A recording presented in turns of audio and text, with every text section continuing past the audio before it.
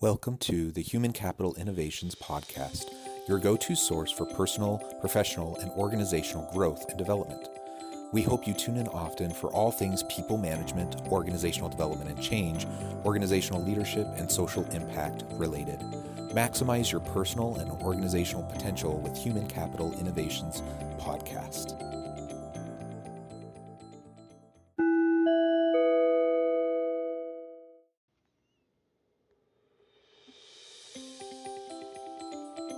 Welcome to the Human Capital Innovations Podcast.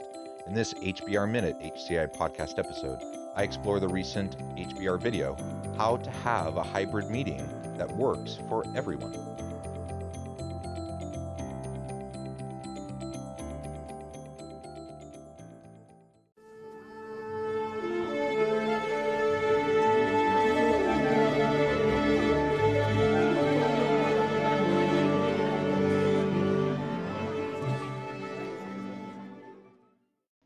Welcome back to the Human Capital Innovations Podcast. It's great to be with you again today for this HBR Minute HCI podcast episode. Today, I'll be exploring the recent HBR video, How to Have a Hybrid Meeting That Works for Everyone. As workplaces take tentative steps towards a new normal, social psychologist Heidi Grant shares best practices for interacting when some are in the office and some are remote. Thanks for joining me, and I'll catch you on the flip side of this first clip. As we enter this new post-COVID world of hybrid work between virtual and in-person, a lot of our old habits are really not going to keep working. We have a lot of stuff that we need to figure out. How to have meetings, how to show up, cameras on, cameras off. There's a lot we know about the science of human behavior, of perception, that we can apply to figure out what the new normal should look like. So you'll see these articles that say, well, it's important to have cameras on. Then you see these other set of articles. They talk about Zoom fatigue. Let people keep their cameras off. That's what you should be doing. So, well, which is it? The important thing to realize is that you have to do one or the other and not a bit of both. A bit of both is terrible. When some people are on and some people are off, that's going to create a very, very uncomfortable dynamic. The people whose cameras are on feel more vulnerable, right? You can see me. You can see how I'm reacting, but I don't know how anybody else is reacting because their cameras are off. The people whose cameras are off are also less likely to be sort of the focus of conversation. They have to fight to get in. What you have to do is really decide, when will we decide cameras will be on and when will we decide cameras will be off? I like how she concludes that opening point, that we need to make decisions about when cameras are going to be on, when they're going to be off. Now, I disagree with her when she says we have to just make a choice. We can't do both. We have to do one or the other. I do think there is more flexibility to it than that, and we do need to try to be accommodating. There are a wide range of reasons why people may, in the moment, need to turn their camera off, and we don't want to shame people from turning off their camera, even if just for a few minutes, if they need to, for a variety of reasons. So let's not be too rigid, but her point about being more thoughtful about our meetings and trying to decide, generally speaking, for this meeting, is this a camera on meeting? Is this a camera off meeting?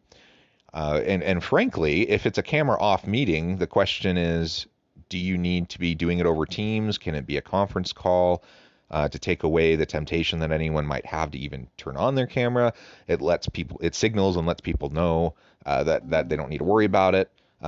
Regardless, though, her point is well taken. If we can be thoughtful in advance of a meeting and then signal to our people whether this will generally be a video on meeting or a video off meeting, I think that's a really great thing to do, because there is an imbalance when you're trying to have a meaningful conversation with a group of people and it is largely mixed.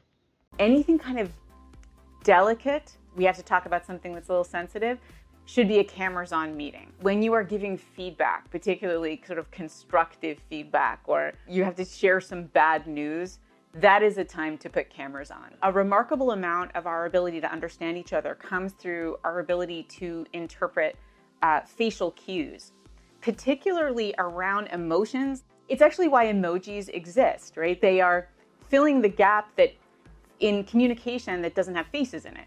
But faces are the best thing. Celebratory meetings, that's one of the hardest ones. If the purpose of the meeting is to sort of celebrate something and everyone's going to be laughing and talking and clapping and that sort of thing, if some people have to be virtual, then everyone has to be virtual. Meaning if you're in the office, go to your desk and participate in that meeting actually from your computer, because those are the worst meetings for virtual participants. You can't hear anything. People are making jokes. They're all talking at the same time. It's impossible to break into that conversation. And it's better to have everyone be virtual in a celebration if you can't have everyone be in person. It's about, okay, when do we need to have it on? We want this to be a bonding experience. The purpose of this meeting is to strengthen sort of team connection. Cameras on. Everything else, like this is just a check-in. This is just logistics. This is just, we have to share some information back and forth. Cameras off, right? Give people a break. It's important to also let people know what the thing is going to be. So if this is going to be a cameras on meeting, you tell people in the invite, this is a cameras on meeting, right? So everyone's on that level playing field. Let's face it, what we're doing now really isn't working, right? When we kind of play it by ear, we let people make these decisions for themselves. The temptation to be cameras off is enormous, right? It's that same temptation to not put on actual pants, like to just stay in your pajama pants. The reality is it isn't necessarily what's best for you.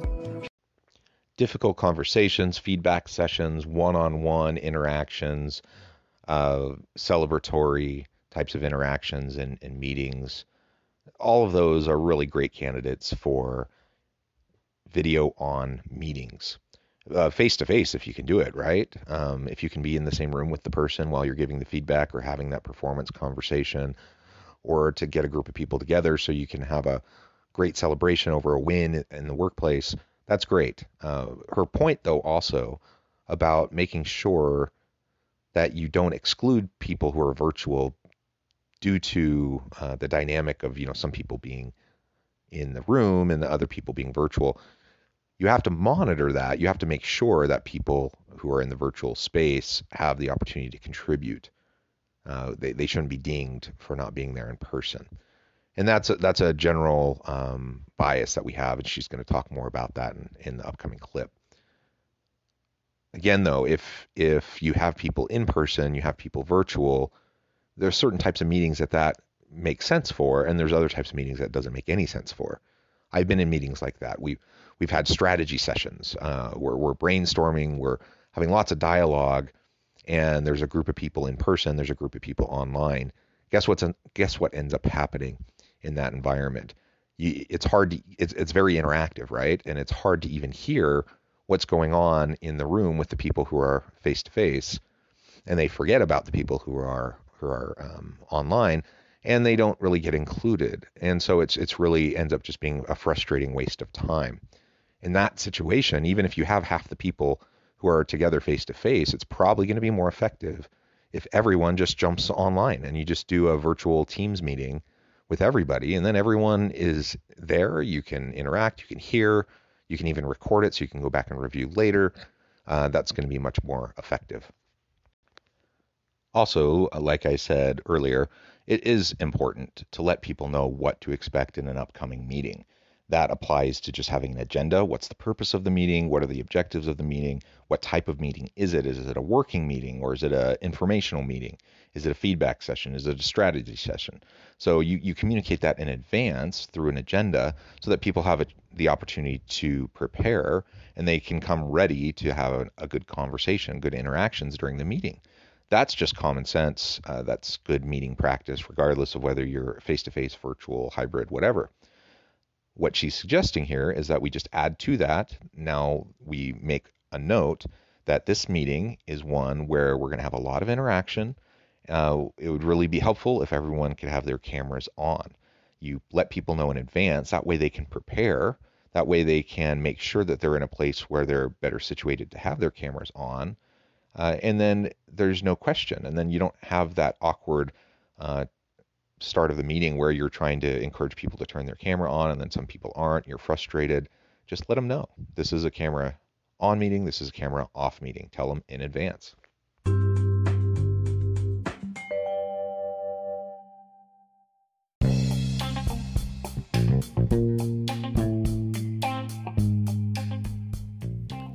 I'm excited to announce the publication of my new book from HCI Press, The Alchemy of Truly Remarkable Leadership: Ordinary, Everyday Actions that Produce Extraordinary Results. Consider how the nature of work has shifted over the past 50 years. With increased globalization, rapid technological advancement, and the shift in economic composition, the average job of today looks very different than the average job of 50 years ago. What will the jobs and organizations of tomorrow look like? Moreover, what does this all mean for organizational leaders? What are the core competencies and capabilities of organizations and their leadership that are prepared for continued disruption and geopolitical and socioeconomic shifts? Regardless of what the future holds, increasingly, leaders need to be socially minded, data-driven, decisive, champions of talent, and disruptors of the traditional notions of leadership, teams, organizations, and work. The Alchemy of Truly Remarkable Leadership will help you to explore your own leadership competencies and capabilities and consider ways to apply and implement them into your workplace and personal life.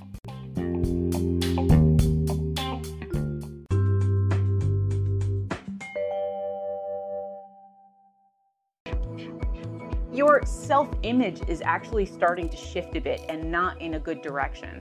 There's actually a lot of research that shows that bothering to get dressed, bothering to groom yourself, that has an enormous impact on how we see ourselves. Because at some point during the day, you are gonna look in a mirror, right? If you just go in the bathroom to wash your hands or brush your teeth, you're gonna see what you look like. It impacts us in ways that we often don't realize, that are often sort of implicit. Making yourself like how you look in the mirror is something that is actually self-esteem boosting and is actually good for your well-being.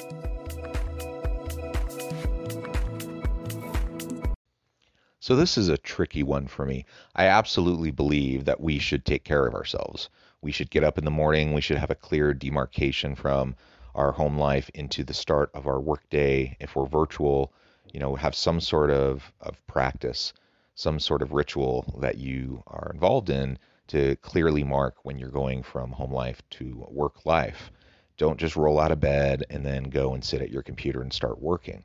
So I agree with that. And I agree that, of course, we need to take care of ourselves. We need to shower. We need to get ready. We need to feel good about ourselves by taking care of ourselves. Absolutely. If you watch the video, though, you can see all these images of people dressing up in suits and ties and pantsuits for women and stuff like that. And that, I think, is rather silly. Now, if you feel better when you wear a suit and tie or a pantsuit, and that makes you feel more professional and more responsible and feel good about yourself, and you're able to be productive that way, fantastic. Go for it. I wouldn't begrudge anyone the ability to choose how they dress. But along with that, I wouldn't ever suggest that people need to dress up that way. I can take care of myself. I can be very conscientious. I can care about how I look, and I can care about my physical appearance, my emotional, the connection to my emotions. I can care about all of that and not wear a shirt and tie.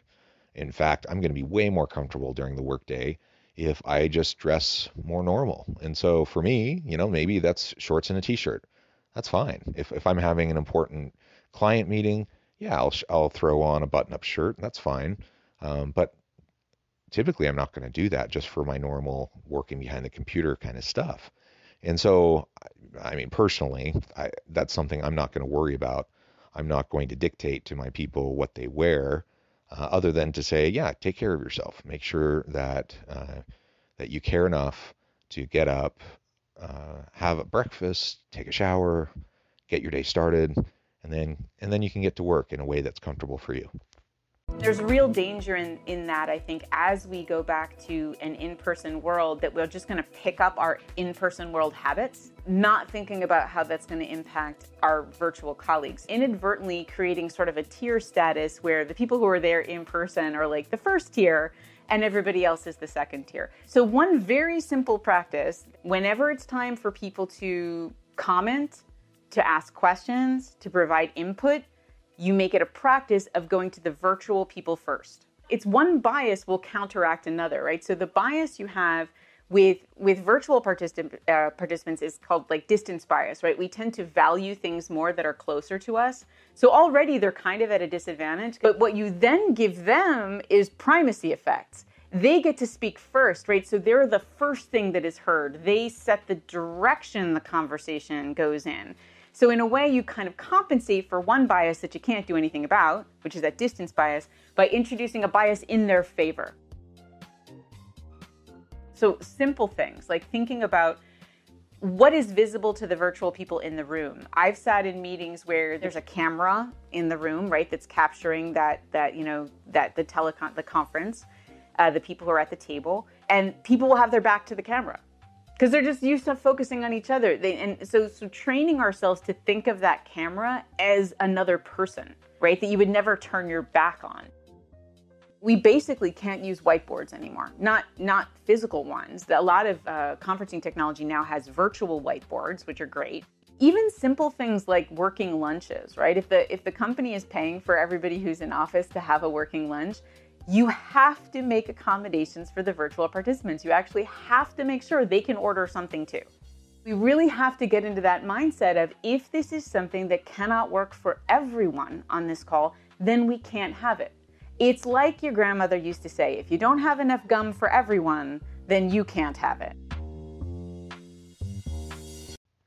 I really do worry about this tiered status issue as we have hybrid work arrangements. If people are there in person and some people are virtual, inevitably because you have limited face time with your boss when you're not in the room and when you're virtual, and because it can be more difficult to break into a conversation to share your thoughts or your insights, that really can potentially negatively impact the dynamics of the group, and it really can create a tiered status system within an organization that can be really problematic, especially when you look at who will probably disproportionately want to continue having more flexibility in working from home.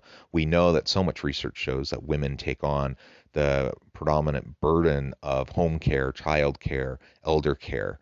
And so if they're trying to juggle everything and they want to be able to work remotely, and then you have people in the office, in the face-to-face meetings who are disproportionately men, and there's that bias, what's going to end up happening? You're going to have more promotions, you're going to have more projects going to men, and you're going to perpetuate gendered stereotypes, you're going to perpetuate the gender leadership gap, the gender pay gap. All of that is a huge problem. And whether we're talking about gender specifically or not, generally speaking, people who are remote are just going to have a harder time breaking in. And so what does that mean? Is there anything we can do about that? Of course, it's actually super simple. Just make sure that whoever's running the meeting, that you remember this bias and this dynamic and how it can quickly emerge, and then you facilitate. That's the job of the person leading the meeting. Facilitate the meeting to make sure everyone has an opportunity to contribute, that they can be heard, and that their input can be valued. And a simple way to do that is to just make sure that when you're starting conversation around a particular issue, particularly, really touchy issues, strategic issues, whatever, that you go first to the people who are joining you virtually before people in the room have a chance to comment. That will balance out the various biases at play that, no fault to anyone. It just kind of is. Social psychology shows us, the research shows us that those biases will play out even if you're trying to be aware of them. So balance it by just making sure that you get people online involved first, and then allow people in the room, of course, to contribute as well. And then together you can have a really great dialogue, and everyone has a chance to contribute and to be heard, to have their contributions valued. It sounds like a really simple thing because it is a simple thing. And if we just get into the habit of those sorts of practices when we have hybrid work arrangements, it'll make things go way, way easier. Thank you for joining me for this episode of the Human Capital Innovations Podcast. As always, I hope you stay healthy and safe, that you can find meaning and purpose at work each and every day, and I hope you have a great week.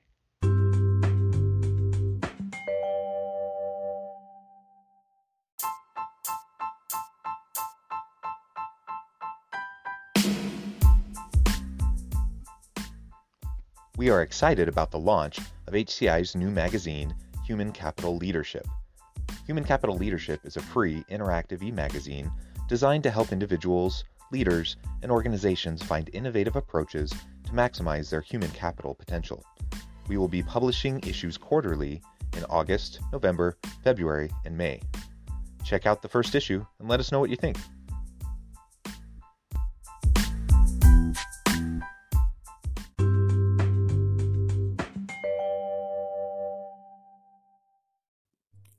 Thanks again for joining us for this episode of the Human Capital Innovations Podcast.